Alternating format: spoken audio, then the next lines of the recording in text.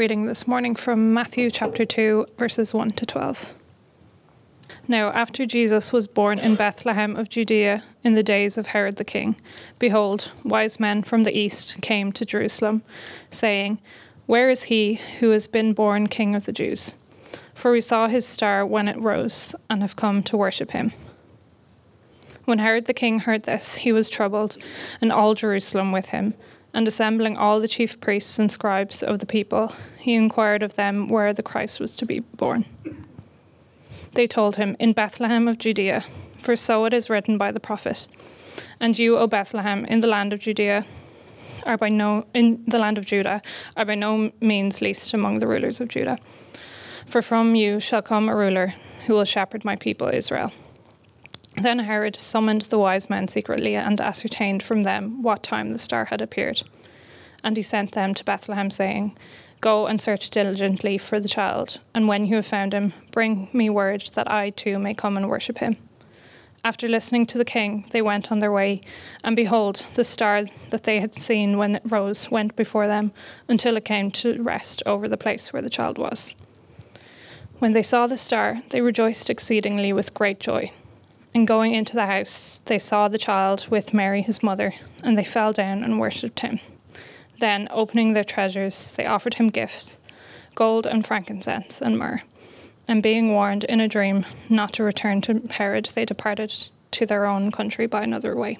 And so reads God's word. All right. Well, good morning. Welcome to City Church. Add my welcome to Peter's, Mark's, and Nicole's, and everybody else that you've seen up here this morning. My name is Ben, one of the leaders here. This morning is our third, I believe, final sermon in the Advent series, as far as the curse is found. Good. When I told my wife what our Advent series was called, she was just like, "Ooh, that's kind of a downer for Christmas, isn't it, right? As far as the curse is found, why can't it be something, joyful or something happy?" But I think that it is something that's joyful and happy because it comes from the Christmas carol. It comes from Joy to the World. And there's a lyric in there that says, in the third verse, it says, "He comes to make his blessings flow, far as the curse is found." So if we can have a better understanding of the scale and scope of the curse, well, maybe that helps us to have a better understanding of the scale and scope of God's love, expressed in the advent of Jesus. How far does the curse go? It goes pretty far. But then there's the blessings of Jesus going right along, right over the top of it. So we've been looking into a few of the particular curses that the coming of Jesus impacts and will ultimately undo. Not to say that these are the only aspects that there are out there of the curse. But the first one was at our evening carol service. Mark talked about the curse of war and oppression, and the answer to that being the Prince of Peace. Last week at our family carol service, Peter spoke about the curse of injustice, of inequality, and how Jesus, being born to a small family in a small place, shows that he's turning the systems of the world upside down. And this brings us to our third and final curse. Third and final for this series, right? There's more curses out there, I'm sure, that we could talk about. But our third and final curse for this series is death. So Merry Christmas, everybody. It's not lost on me that I have been assigned this topic of death as the oldest of all the elders here. I saw these lights over here and I began to walk towards the... No, I'm just kidding. I could tell you all about my experiences growing old, but I'll save that. If you want to talk about what it is to be this old, come and find me after the service. But I want to tell you a story. It was about 7 years ago. My uncle passed away. He was not a particularly old man. He was 70. He was in decent health, active enough. No one saw it coming. He was there one day, and then he wasn't. And I think our family, our little family, my wife and children, we felt it probably all the more because just a few days before he passed, he and all of his family, a bunch of his family, had been over at our house for a Sunday dinner, and we had a lovely time together, and all the loudness and great food and good laughs of a family dinner like that, old and new, old and young coming together there. And then later that week we found out he was gone, and it was just like, what is this? What is the story here? didn't make sense to us. It was hard to believe and it was hard to accept. And that's just for us. I mean, how much more would it have been so for my aunt, for his wife? How much more for his children, grandchildren? So grief and mourning stretched out for months and for years. Now, I share that experience not because I think that it's unique. It's not even unique in my own life, right? We've all lost people.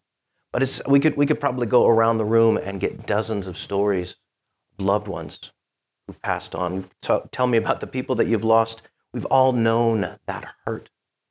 We've all known that mourning.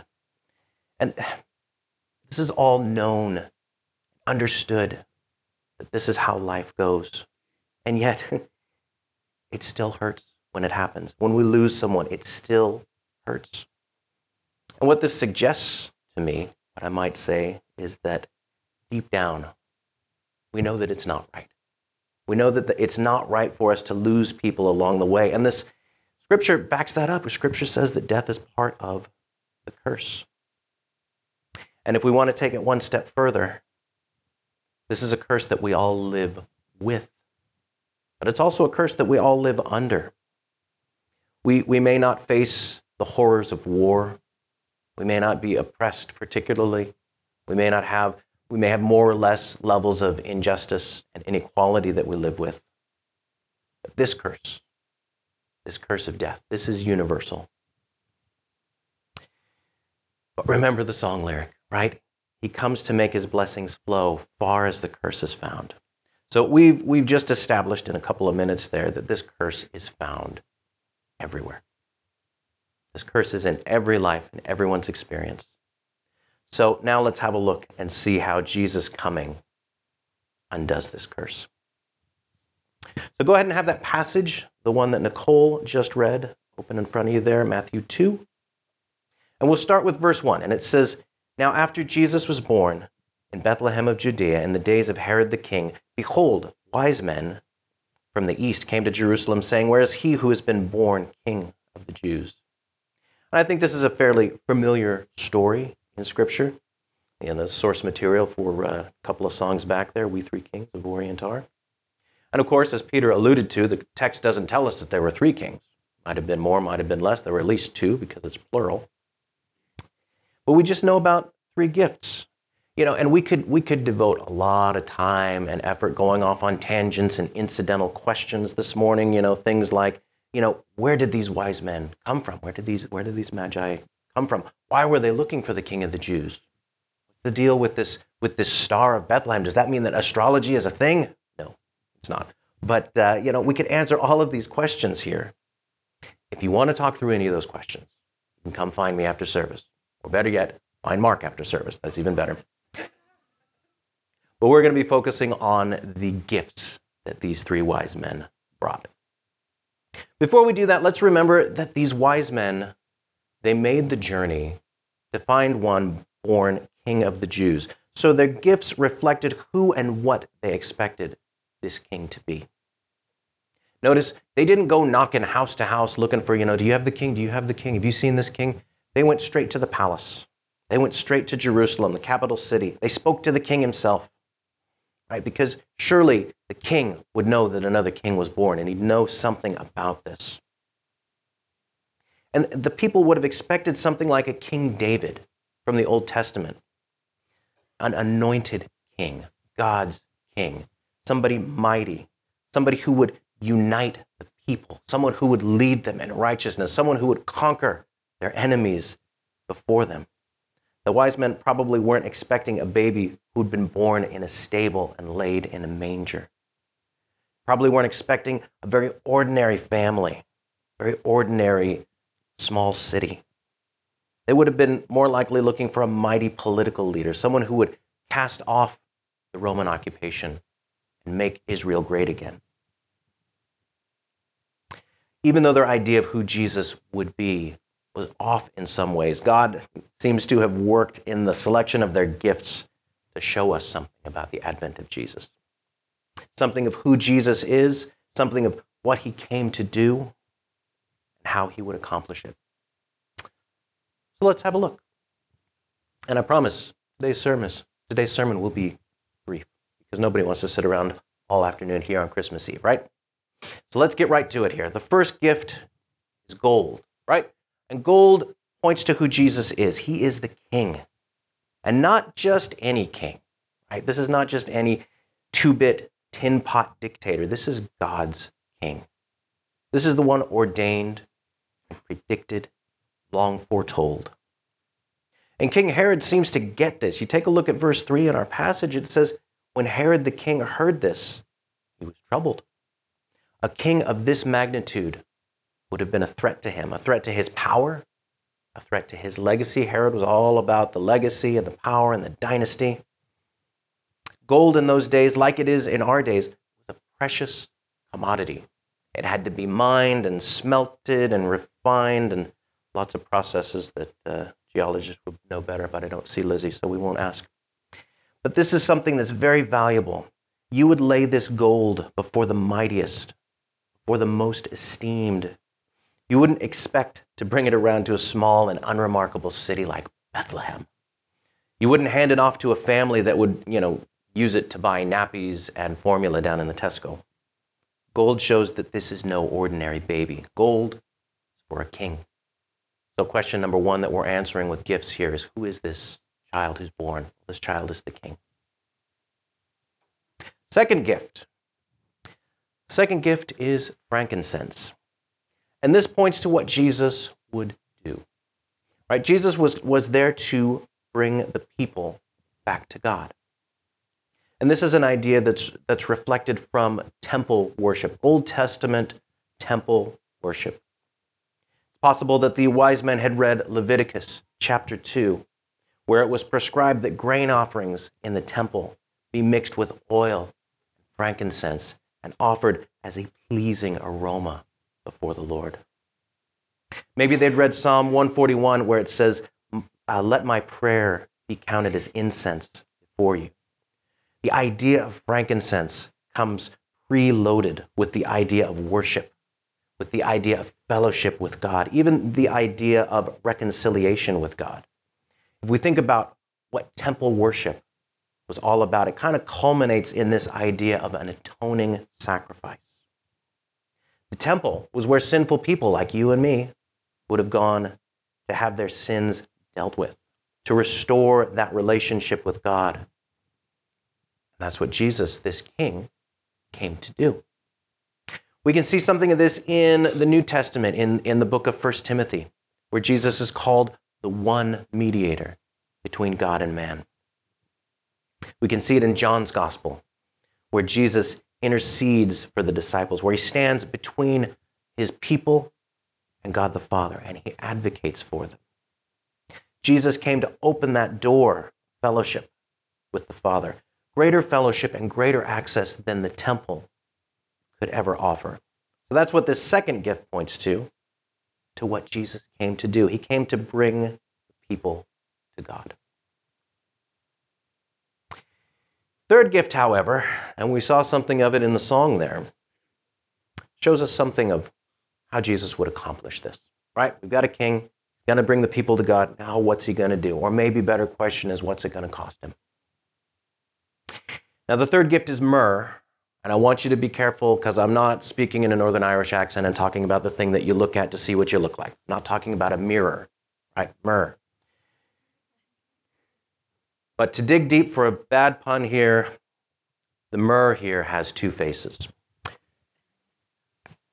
On one hand, myrrh was an expensive perfume. Okay? You can see references to it in the Old Testament suggesting abundance, celebration, extravagance. So in that respect, it wouldn't have seemed out of place with these other two gifts, gold and frankincense and myrrh, happy days.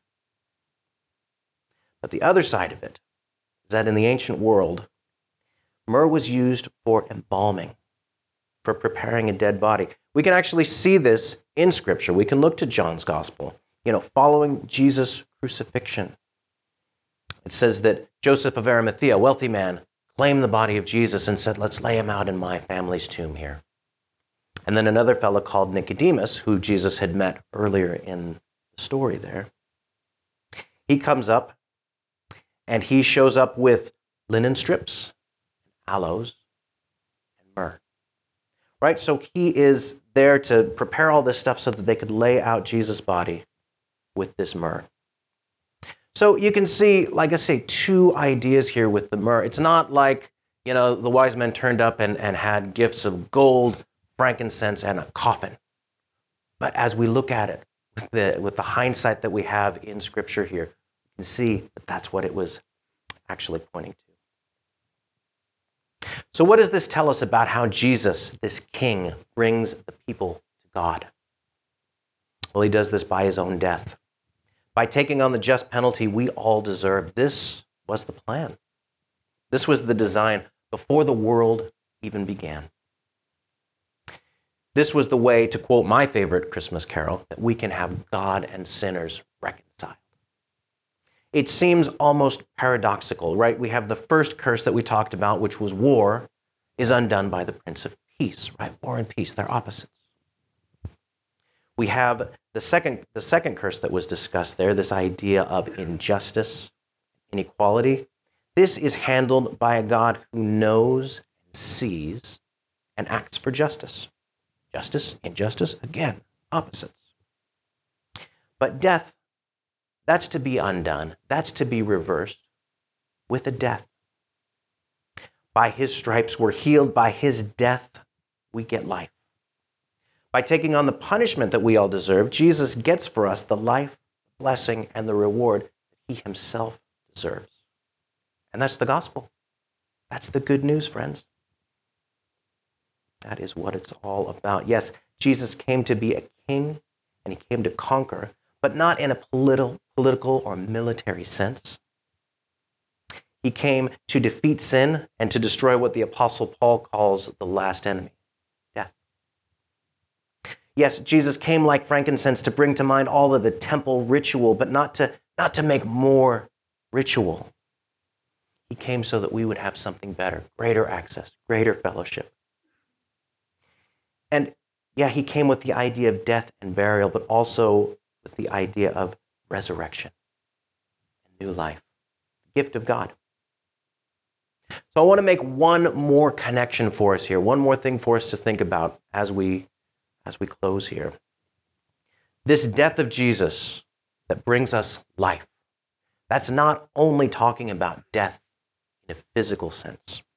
Yeah, we as Christians hold to the hope we have that one day, when this life is over and these bodies are no more, that we will be raised to new life, be given new resurrection bodies in eternity. And that is certainly a hope that we cling to, especially when you get to be as old as I am. But Jesus' death also speaks into our spiritual death. Right? We can see in the second chapter of Ephesians in the New Testament there, it says that apart from Jesus, all of us were dead, right? Dead in our sins and transgressions. It says that we were all carrying out the agenda of the devil. It says that we were all of us deserving of God's wrath. Right? This was our identity. This was who we were in a spiritual sense, spiritually dead. But it goes on and says that God, being rich in mercy, made us alive together with Christ. So we have life not just as something that we look ahead to far down the line in an eternal sense, but we have life in the here and now. And in both of those cases, in both the present and future sense of our new life in Christ, this is something that was given to us because of the life that Jesus willingly gave up for us. Not for anything we've done, not for anything that we are. This is plain and simple grace that we celebrate at Christmas. So that's our curse, friends. It goes far and wide. It touches all of us. Jesus came to make his blessings flow as far as that curse is found.